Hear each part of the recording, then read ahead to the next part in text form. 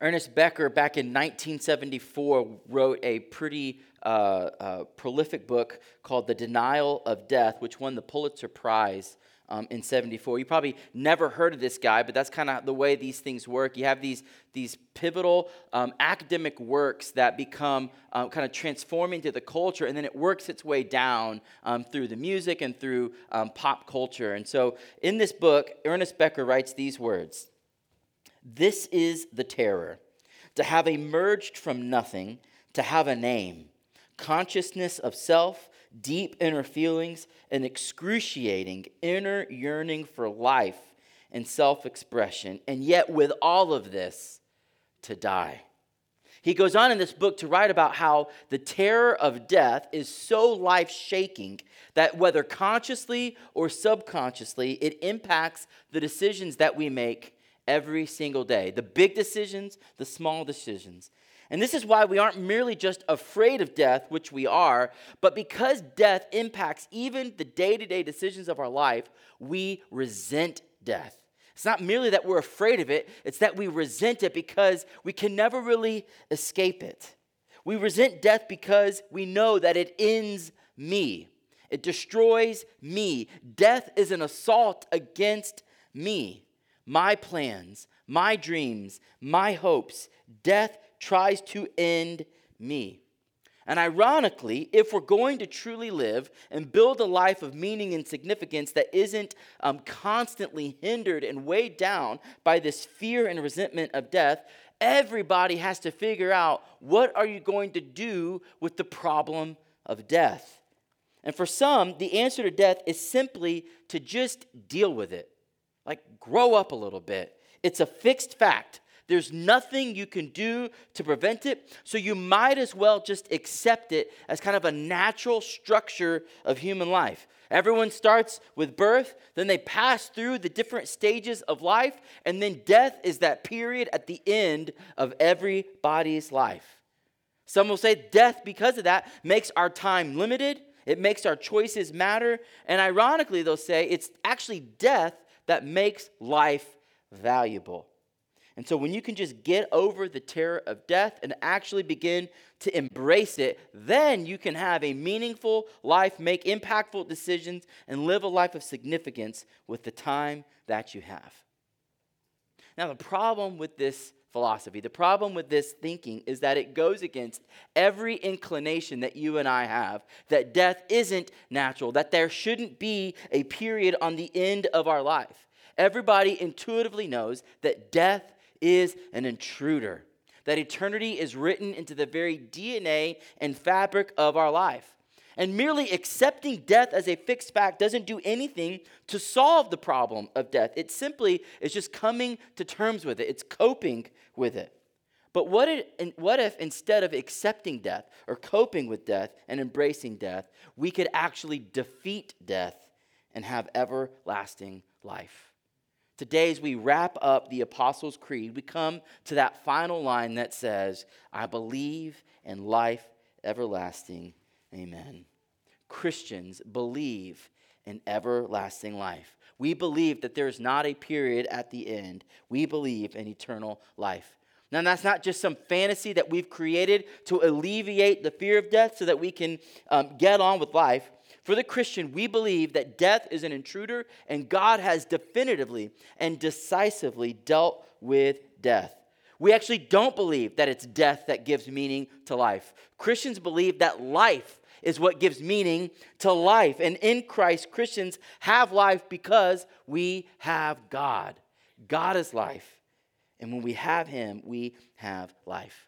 Last week, Pastor Jeremy walked us through that beautiful doctrine of the resurrection of the body and how God interrupts our death from uncreating us. What death intends to separate and destroy, God brings back together again in a glorious way by giving us new, imperishable, incorruptible, resurrected bodies to live and enjoy God forever.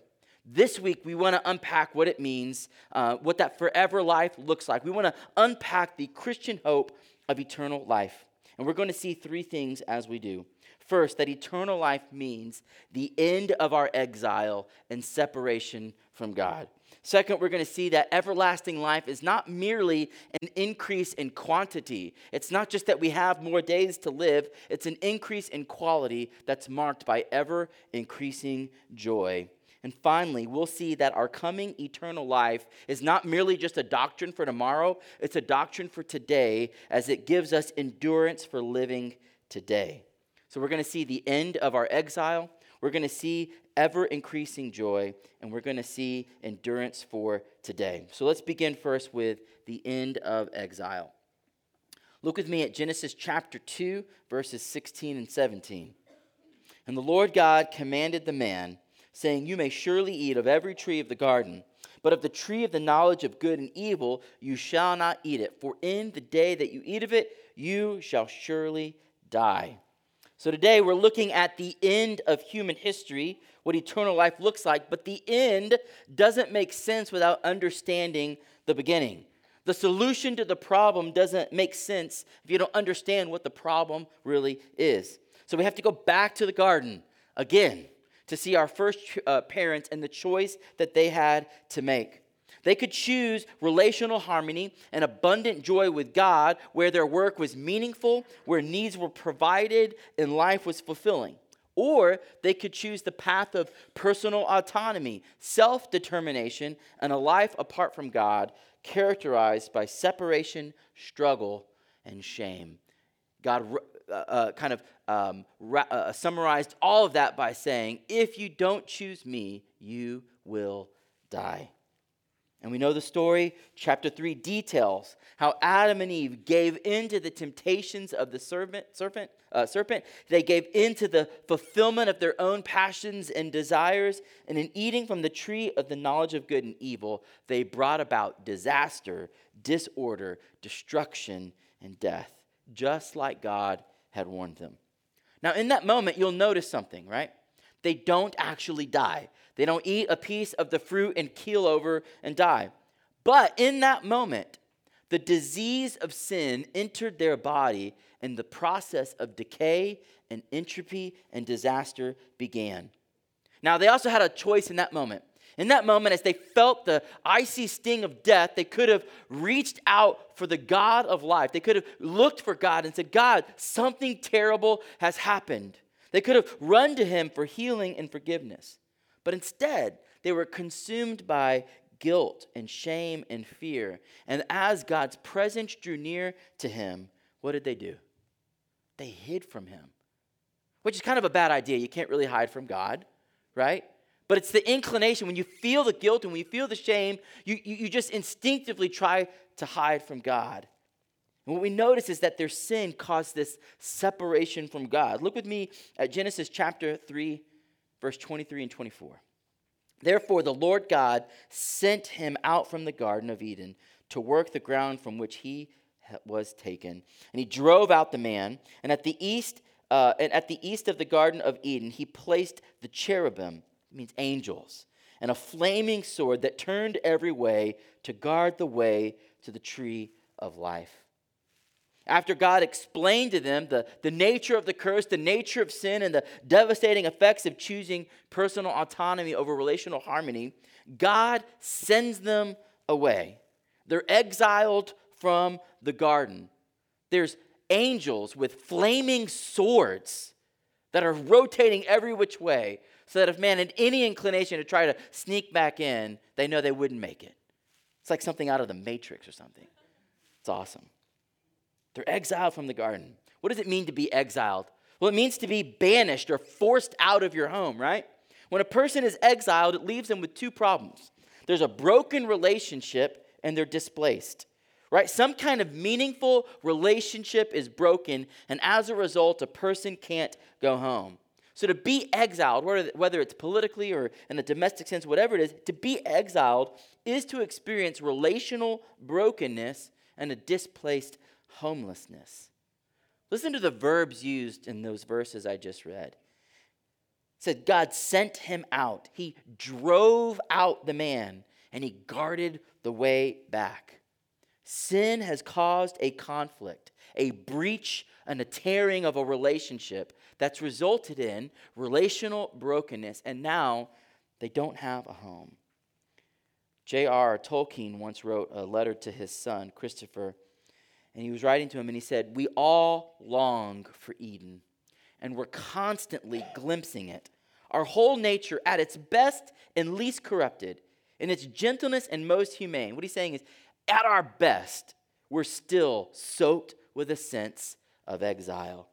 What he's saying is that everyone that has ever lived has had this longing, these kind of faint memories of Eden. We know that something's not right, that the world's not the way it's supposed to be, and our longings never quite find satisfaction because our lives are soaked with a sense of exile. And when you keep reading in the Bible, you will see that this theme of exile never goes away. In the next chapter, Cain kills his brother Abel, which murders the definition of relational brokenness, isn't it? It doesn't get much more broken than that. And what happens to him? He's forced to live in exile in a place called Nod, which means the land of wandering. He's exiled out of his family and their land to go to a place of wandering. In the book of Exodus, we see the Jews become enslaved. They're exiled in Egypt, unable to go back home. You fast forward several hundred years, the people of God finally become a nation with a land of their own. And here you see that God instructs them to set up a temple, a place for God's presence to dwell among them. This is kind of that first glimpse that we see that God still has a plan, a desire to live among his people. But the temple is just one small step forward. It's not unrestricted presence. It's presence that's very much restricted. It's restricted to one physical location instead of being all over the earth. And only one person once a year is allowed to go into this most holy place where God's presence dwells. It's like the door has been cracked open just a little bit. There's some light shining through, but the fullness of God's glory and presence isn't there. And this room is called the most holy place. And there's this massive curtain, thicker than the ones you see on the wall right now. It's heavy. Not one person could lift it. And embroidered on the curtain are the cherubim. It's another reminder of the angels that guard the entrance to the garden. Though progress is being made, it's another reminder that the time of exile is not over. And eventually, the nation of Israel is conquered by Babylon, and they're deported, and yet again, they're forced to live in exile. And you begin to wonder as you read the Old Testament, will this time of exile ever end?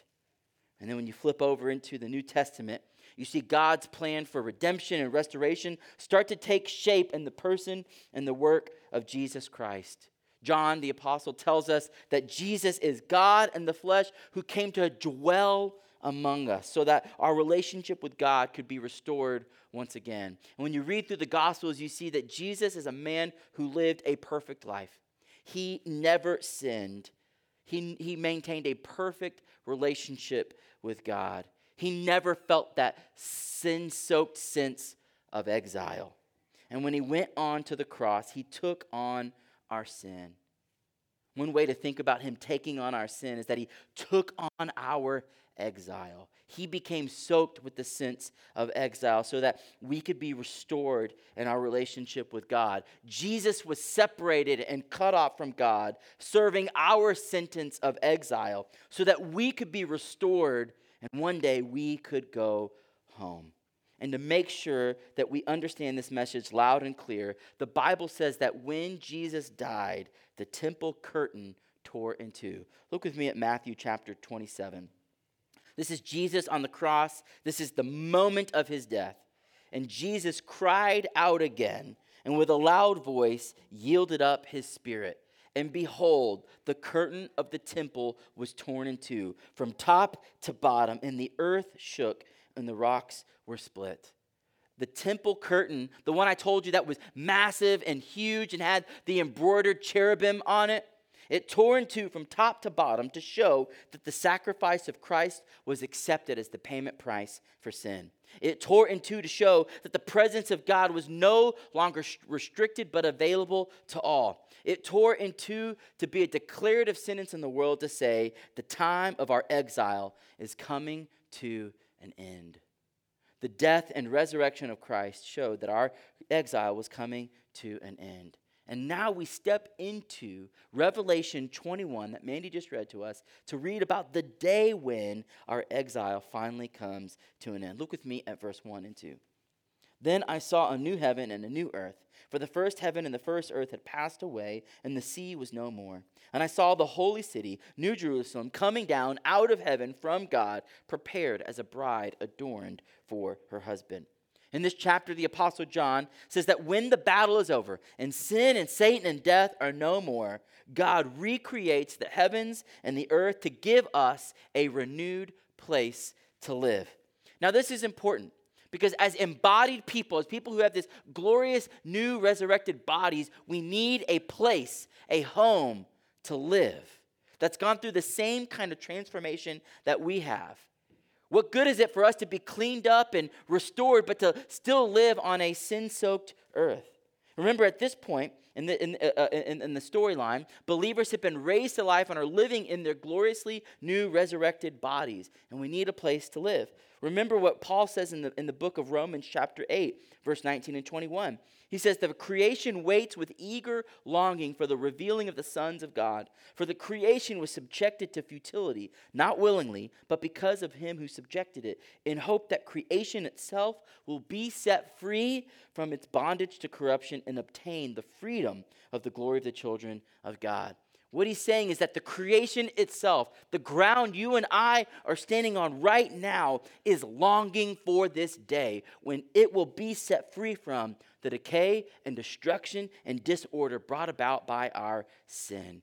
And now in Revelation 21, we see God is bringing about the redemption and renewal of the whole created order. Redemption is not just for us, it's for everything God has created. And now God gives his people a place to live. And John describes it by saying, behold, I saw a new heaven and a new earth. That word new here refers to quality, not necessarily like newness in time, not brand new, but new in quality. The point being made here is that the creation is undergoing a massive renovation project. It's going through a renewal like HGTV has never seen before. It's being restored like an old classic car that's pulled out of the junkyard to be fully restored. All the rust will be removed. Every bump is banged out. There's new leather put on the seats. The engine and the transmission have been rebuilt and restored. There's new glass, new tires, new brakes, new paint. It's the same car, but it's new. It's new. And this renewed creation will become the permanent home for the redeemed children of God. But not only is the entire earth going through a renovation, John says he sees this new holy city coming down out of heaven called the New Jerusalem. It's described as a beautifully adorned bride coming down the aisle to meet her groom. What do we know about brides, right? On the day of their wedding, do they just kind of frump out of bed and walk down the aisle? No, hours. Like all the preparation for months going into it. And then on that day, they're getting up before the crack of dawn to make sure every hair is put in place, to make sure every jewel is where it's supposed to be. This dress that's never been worn and will never be worn again. All of it, all the preparation so that when the double doors open at the back of the room, everyone stands and sees the bride, beautifully adorned, coming down the aisle to meet her groom. That's how the Apostle John says, this new city is unlike anything you've ever seen before, beautifully adorned, every detail taken care of. And we will all, like the people in the church who stand up and rise to look at the beautiful bride coming down the aisle, we will too look and be amazed at the new Jerusalem coming down out of heaven, a place made fit and perfect for you and I to live, a place that we can finally call home. And that's not even the best part. The best part is that God himself will be there. Look at verse 3. And I heard a loud voice from the throne saying, "Behold, the dwelling place of God is with man. He will dwell with them, and they will be his people, and God himself will be with them as their God." Do you notice how redundant that verse is? 3 times in one verse, John repeats himself so that you won't miss it. God will once again dwell with humanity. Our exile will finally and fully come to an end. We will be his people. He will be our God. We will have a place to call home, where our relationship with God is fully and finally restored. Our relationship with our brothers and sisters no longer feels the tension, and we're welcomed home as beloved children. Everlasting life means we have a place to live as the people of God, to enjoy the full and unrestricted presence of God. We will go home. Our family will be brought back together again. Life everlasting means the exile is over. But it also means we can have ever-increasing joy. Now, what do I mean by ever-increasing joy? Well, first of all, I don't simply mean that it's awesome. It's going to be awesome to live forever. I'm not talking about quantity of life. I'm not talking about days without end. I'm talking about quality of life, not merely quantity. And that distinction is really important. People have often thought that the idea of living forever would eventually become boring. Anyone ever thought about that? Like eventually, like what would we do? Like wouldn't we run out of things to keep us occupied? That at some point, wouldn't you run out of meaningful experiences? That there'd be nothing left to live for. This is an incredible short story called The Immortal by an Argentinian writer named Jorge Luis Borges. And it tells the story of a man who drinks from the river of immortality and becomes immortal. And for a while, he's elated. He travels the world. He sees all of the wonders. He experiences all that life has to offer.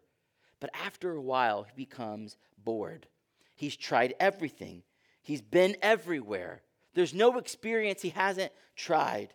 People that he loves come and go. And eventually, hundreds of years later, he begins to long for death. And one day, the man learns of another river that can take immortality away. And for centuries, he travels the earth and wanders the earth and drinks from every spring and every river and every body of water, hoping that the curse of immortality and endless life would go away. Friends, that's not what life everlasting is. That's not what the Bible promises, simply endless days of life. It is that, but eternal life is not merely about quantity, it's about quality. It's about ever-increasing joy. Look with me at 1 Corinthians chapter 2 and verse 9. But as it is written, what no eye has seen, nor ear heard, nor the heart of man imagined, what God has prepared for those who love them.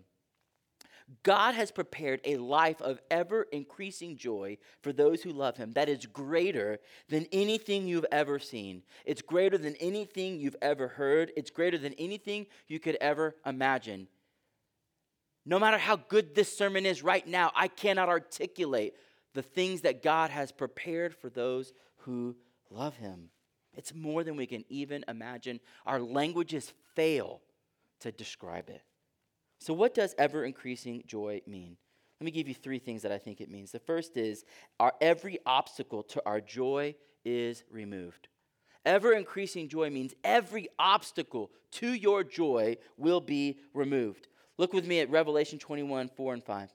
He will wipe away every tear from their eyes, and death shall be no more. Neither shall there be mourning, nor crying, nor pain anymore, for the former things have passed away. And he who was seated on the throne said, Behold, I am making all things new. Also he said, Write this down, for these words are trustworthy and true. The Apostle John says, all the suffering, all the struggle will be gone. We will be welcomed into our new life in the arms of a Father who tenderly and lovingly will wipe away every tear from our eyes. And he will tell us, child, there is nothing left to fear. Death is no more. Mourning, crying, and pain, they have no place here. John says all of those they're former things. They don't belong anymore. They're gone. They're things of the past because I am making all things new. Can you even imagine a world without crying and pain? I mean, can you even imagine a world without suffering and struggle? Where every element of the curse, every sting from sin, every marker of death will be completely gone because the time of struggle and suffering is over. Not only is everlasting life a life without end, it's a life free of all defects. Where death and sin and pain and suffering stand in the way of our joy today, there's coming a day when every obstacle will be removed. In The Lord of the Rings, you got to grant me a couple of Tolkien quotes, okay? In The Lord of the Rings, do you remember that scene after the ring has been destroyed? It's at the very end of the book and the movie. The book is better. The ring has been destroyed. Samwise Gamgee and Frodo have passed out from the whole ordeal. And eventually Samwise wakes up. And he's surprised, first of all, that he's alive, right? He thought he had died, given all that he and Frodo have been through. And he sees Gandalf. And he's surprised to see Gandalf, because if you know the story, he hasn't seen Gandalf. He thinks Gandalf was dead. And then he looks up at Gandalf and he says these words, "Is everything sad going to come untrue?" Now his question is profound, because it's not merely asking, are there more good things to come? Like this, like being alive and seeing a good friend. Are there more good things coming? He's asking, will all the sadness, all the sad things that I know that have been true, will they even become untrue? And that's precisely what God is saying. He says, behold, I am making all things new. What he's saying is that even the sad things will become untrue. C.S. Lewis said that the glory of heaven will work backwards to even make the suffering undone. The curse and all its evilness will be undone, and the world will be good, true, and beautiful once again. Ever increasing joy means that every obstacle to our joy will be completely and totally removed. Second, ever increasing joy means that our capacity for joy is increased. Even our very capacity for joy will be increased. Look at Isaiah 65, verse 17 and 18. For behold, I create new heavens and a new earth, and the former things shall not be remembered or come into mind. But be glad and rejoice forever in that which I create. For behold, I create Jerusalem to be a joy, and her people to be a gladness. The last few chapters of Isaiah look forward to the new creation, when God's people will enjoy the new creation with him. And he tells us that we will be a people who rejoice. We will experience joy forever, because the new creation is precisely a place for joy. That's why God created it, is to be a place of joy. Now, when I say joy, don't confuse that with happiness. Happiness and joy are two different things. Happiness is circumstantial and often fleeting. Happiness can make us feel good and lifted up, but joy is a deeper thing. It's a transformative thing. It's a lasting thing. Listen to how David Brooks describes the difference between joy and happiness in his new book, The Second Mountain. He says, we can help create happiness, but we are seized by joy. We're pleased by happiness, but we're transformed by joy. Listen to this. When we experience joy, we often feel we have glimpsed into a deeper and truer layer of reality. Isn't that so true? What Brooks is saying is that we instinctively know the difference between happiness and joy, because when we experience joy, it captivates us. It changes us. It transforms us. And we're left with a sense that there's something deeper and truer that this moment of joy points to. Every taste of joy that you experience in this life is telling you that there's a foretaste of deeper joy, truer joy, everlasting joy that is to come. Brothers and sisters, we are headed for a new creation that was created to be a joy. Look what Isaiah 61:7 says. Instead of your shame, there will be a double portion. Instead of dishonor, they shall rejoice in their lot. Therefore, in their land, they shall possess a double portion. What is that double portion? Everlasting joy. When the obstacles to our joy have been removed, when shame and dishonor and guilt and fear and death are no more, you will have a double portion of everlasting joy, a joy that is without limits and without end. And in our new glorified and resurrected bodies that never grow old, that never fatigue, your capacity to enjoy and experience God's everlasting joy will be like nothing you can even imagine now. Imagine a day when there's no anxiety, when there's no regrets, no feelings of emptiness or rejection, no depression or bitterness, no unmet needs, just boundless, limitless energy and excitement to experience and enjoy the double portion of everlasting joy that God has set aside for you. Again, we can't even imagine what that would be like. Jesus told his disciples in John 15, I've spoken these things to you, that my joy may be in you and that your joy may be full. Joy is at the very heart of why Jesus came. He came so that we could have an abundant life that's marked by fullness of joy. Ever increasing joy means our capacities to even experience it will increase. And third and finally, ever-increasing joy means that our eternal source for joy is always with us. Now think about that progression. All the obstacles have been removed. Your tank and capacity for joy will be removed. And now your source for joy will be with you, right? All that you need for joy will be there. Look at Psalm 16:11. You make known to me the path of life. In your presence there is what? Fullness of joy. And at your right hand are pleasures forevermore. The psalmist tells us that the key to fullness of joy is found in the presence of God. He is the source of joy. You cannot have joy apart from him. It's not possible. He's the source of joy. Every joy you've ever experienced has been a foretaste of the joy that comes with knowing God. We know the presence of God now, but even now, even as believers in Christ who have the Spirit of God, our joy, our experience of his presence is still limited and restricted. Why? We're still weak in our sin. Our sinfulness still distracts us. Our capacity for joy has not been increased. Our bodies grow weary and tired. And all of that keeps us from experiencing the fullness of God's presence and therefore the fullness of joy. But in the new creation, all obstacles are removed. Our tank, our capacity for joy is increased, and our source for joy, God's very presence, will be unrestricted. Fullness of joy is ours. Being with God and enjoying fellowship with God the Father, God the Son, and God the Holy Spirit is what eternal life is all about. Jesus said in John 17, verse 3, this is eternal life. He's telling us, what is eternal life? It's this. Look what he says.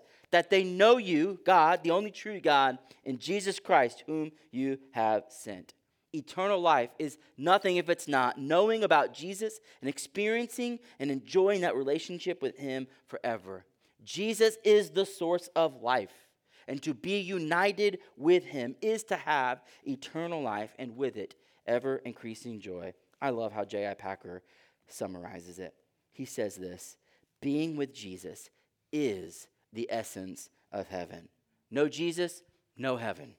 It is what everlasting life is all about. So what will we do in heaven? Not lounge around, but worship, work, think, communicate, enjoying activity, beauty, people, and God. First and foremost, however, we shall see and love Jesus, our Savior, Master, and friend.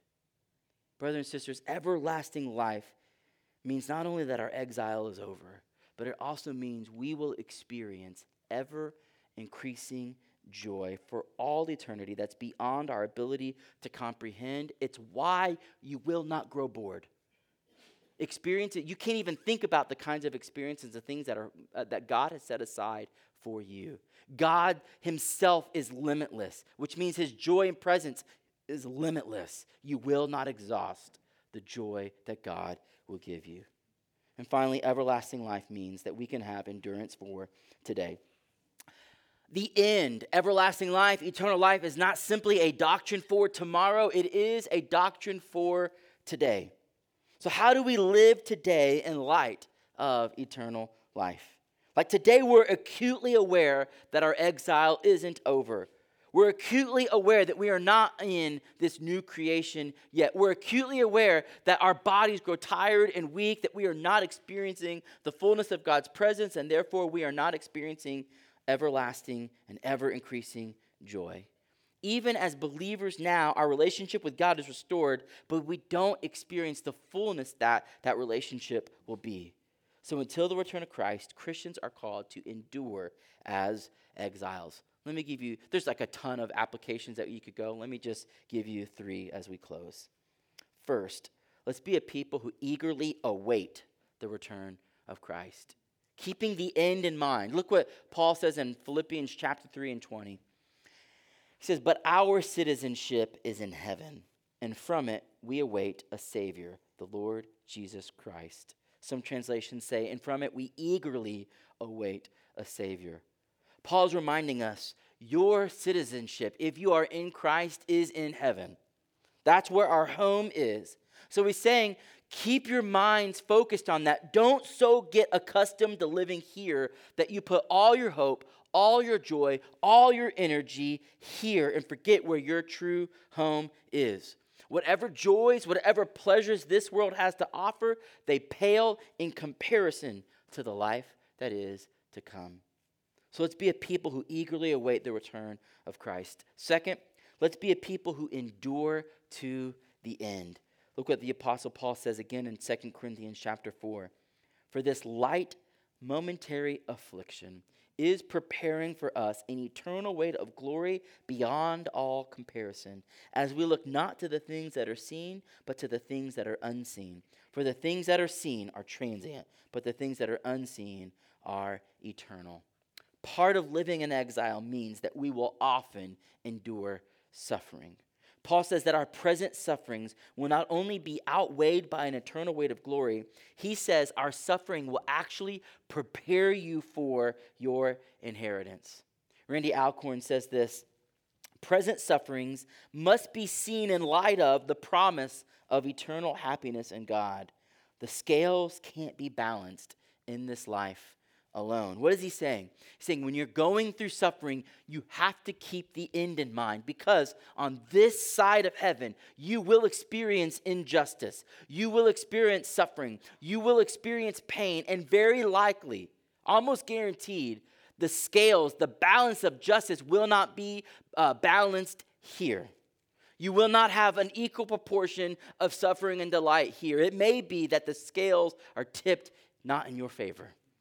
However, our hope is not in this life alone. God promises whatever suffering is crushing you now, one day you will look back on it and say, it was merely light and momentary. And you might be thinking, there's no way I'll ever say that about the stuff I'm going through right now. What I'm telling you is this: the coming glory and joy is such that it transforms the crushing suffering of today into light and momentary trivialities. That's not to belittle what you're going through right now. I'm not saying it feels light and momentary now. Right now it feels crushing and it's weighing you down. But what I am saying is the coming glory is so great and so beautiful and so powerful that when you believe it now, and you believe in the promise and the goodness of everlasting life now, it will not only help you endure, but there's coming a day when you will look back on it and say, it really was momentary and light because of the joy and the glory I'm experiencing now. Third and finally, how do we apply this doctrine of tomorrow today? Let's ensure that we actually have that inheritance. Right? It's all well and good to go, man, that's an amazing thing that's coming. But if it's not yours, you don't get to benefit from the blessings of that inheritance. Look what John says in the last part of 21. "And he said to me, 'It is done.'" Those are some of the most beautiful words in all of Scripture. Jesus is speaking, "I am the Alpha and the Omega, the beginning to the end. To the thirsty I will give from the spring of water of life without payment. The one who conquers will have this heritage, and I will be his God, and he will be my son. But as for the cowardly, the faithless, the detestable, as for murderers, the sexually immoral, sorcerers, idolaters, and all liars, their portion will be in the lake that burns with fire and sulfur, which is the second death." The Apostle John tells us how we can ensure our inheritance. He says that those who conquer, God will be their father, and they will be like his sons and daughters. And they will drink from the springs of the water of life without any need for payment. Why won't we have to pay for this glorious inheritance? Because the bill's already been paid by the blood of Jesus Christ. So how do we ensure our inheritance? How do we become the conquerors? John says it like this: be thirsty. Did you catch that? He said, to the thirsty, I will give springs of water of life. How do we conquer? We thirst for it. We want it. He's saying, be thirsty for God and you will be satisfied. You will be called his son. If you're thirsty, you will be called his daughter. That's what separates the children of God from everyone else in that list, the faithless, the sexually immoral. Do you realize that their identity is marked by their sin because they're not sons and daughters of God? It's not that sons and daughters of God haven't committed those sins. We have. But what he's saying is, to the thirsty, you've conquered. You've become an adopted son and daughter of God, and your identity is no longer in your sin, but your identity is in the fact that you are a beloved son and daughter of God. That's what separates the children of God from the faithless. The faithless aren't thirsty for God, and so they will not conquer. Their sins are not paid for, and they're still identified by their sins instead of being identified as sons and daughters of God. And the distinction, the thing that separates the children of God from everyone else, is thirst. Do you thirst? Are you thirsty? Do you want to drink from the spring of water of life without payment? If you're thirsty, God says, come and drink. Come and drink and be satisfied from the spring of everlasting life.